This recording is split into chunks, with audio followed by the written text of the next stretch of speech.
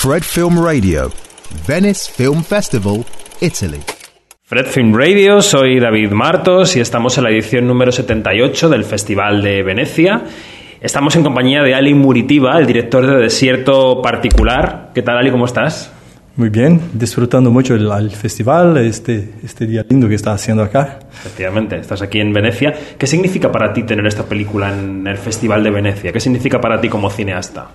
Bueno, para mí significa mucho porque la verdad que ahora en Brasil estamos viviendo un momento muy sencillo para toda la gente y en especial para la gente que trabaja con cultura, porque tenemos un presidente casi fascista que está peleando todo el tiempo contra el cine, contra la gente que trabaja con arte, y tener una película hecha en este tiempo y estar con esta película en este festival, y es una película de amor, una película que habla sobre la tolerancia, es muy especial para mí porque es como si nosotros que hacemos cine dijésemos a la gente de este gobierno fascista que nosotros continuaremos peleando y continuaremos haciendo nuestro cine y mostrando el cine brasileño por el mundo. Entonces es muy especial estar acá. He leído en el press book de la película que tenías la intención de hacer una película sobre el encuentro en un momento en el que el país vive en plena división, ¿no? Exacto. ¿Cómo se hace esto cinematográficamente? ¿Cómo se elige la trama adecuada para hacer una película sobre el encuentro? Bueno, yo creo que el punto de partida para mí es el amor, porque esta división que hay en mi país hoy viene del odio que la gente está todo el tiempo hablando y intentando creer que los brasileños necesitan odiarse unos y los otros. Y yo decidí que haría una película de amor. Y entonces elegir como los personajes protagónicos de esta película personas muy distintas que viven en sitios muy distintos de mi país, que es el sur y el norte del país. El sur es una parte que hoy es mucho más es mucho más conservadora. Y del otro lado el norte es muy liberal. Y hay esta división, y yo elegí un personaje que es del sur, otro que es del norte, que es un policía, por tanto, una persona también muy conservadora, que viaja al norte para encontrar este otro personaje, que es una persona que está intentando vivir una vida más libre, intentando descubrir cómo vivir el sueño de poder ser todo lo que desea. Entonces, vamos a contar un poco más sobre la trama si quieres. El policía está intentando entablar una relación a través de internet con una mujer que de repente desaparece, ¿no? Y él intenta ir a buscarla a esta zona norte del país.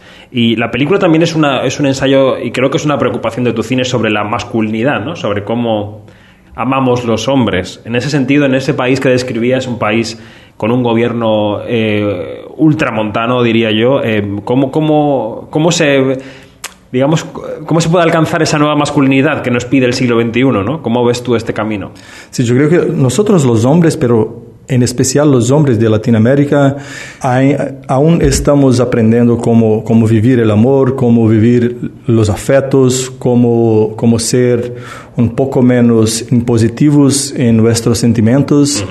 Y yo estoy desarrollando esta búsqueda desde mis otras películas, las anteriores, y ahora en Desierto Particular estoy tentando entender si es posible tener una nueva o una forma de amor que sea un poco menos masculina, pero que no sea más machista, masculina, pero que no sea conservadora, masculina y que sea sencilla a un tiempo. Entonces, durante la película vemos este hombre que tiene mucha dificultad de expresar sus sentimientos, descubriendo que sí es posible ser hombre y al mismo tiempo ser sencillo, ser hombre y al mismo tiempo poder amar, poder tocarse, tocar el otro. Y Y nada, yo vengo del norte del país y hoy vivo en el sur del país, entonces que viví en mi piel estas diferencias que hay entre los dos sitios y el comportamiento de los hombres en los dos sitios. Y siempre que estoy por ahí viajando y encontrando gente, siempre se habla, los brasileños son mucho amorosos, son esto, pero sí, somos, pero hay una cierta forma de opresión en la manera en que los hombres aman. Y en mi cine yo estoy intentando descubrir otras formas de hacerlo.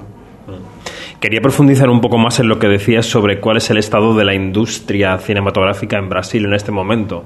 ¿Cómo de en realidad, en general, es muy complicado levantar una película, hacer una película en cualquier sitio, pero con un contexto político adverso, supongo que es incluso mucho más difícil.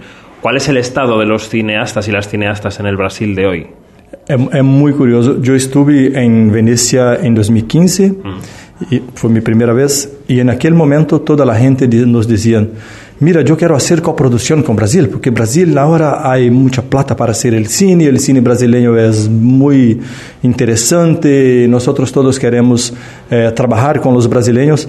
Ahora, 2021, toda la gente dice, mira, che, ¿qué pasa con Brasil?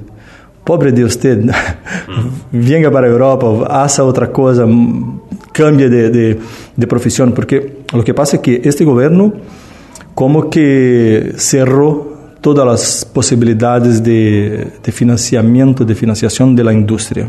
Y los directores y directoras brasileños están sí haciendo su cine, pero con una tremenda dificultad, con un gobierno que está todo el tiempo contra nosotros, todo el tiempo intentando cerrar la producción, y al mismo tiempo tenemos el tema de COVID también, que esta epidemia cerró todas las salas del cine, todos los teatros, entonces que estamos viviendo un momento muy difícil, pero yo creo que en 2 años las cosas estarán mejor.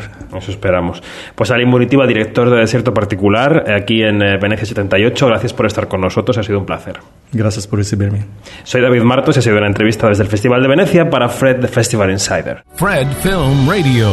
24/7 on Fred.fm and smartphone apps.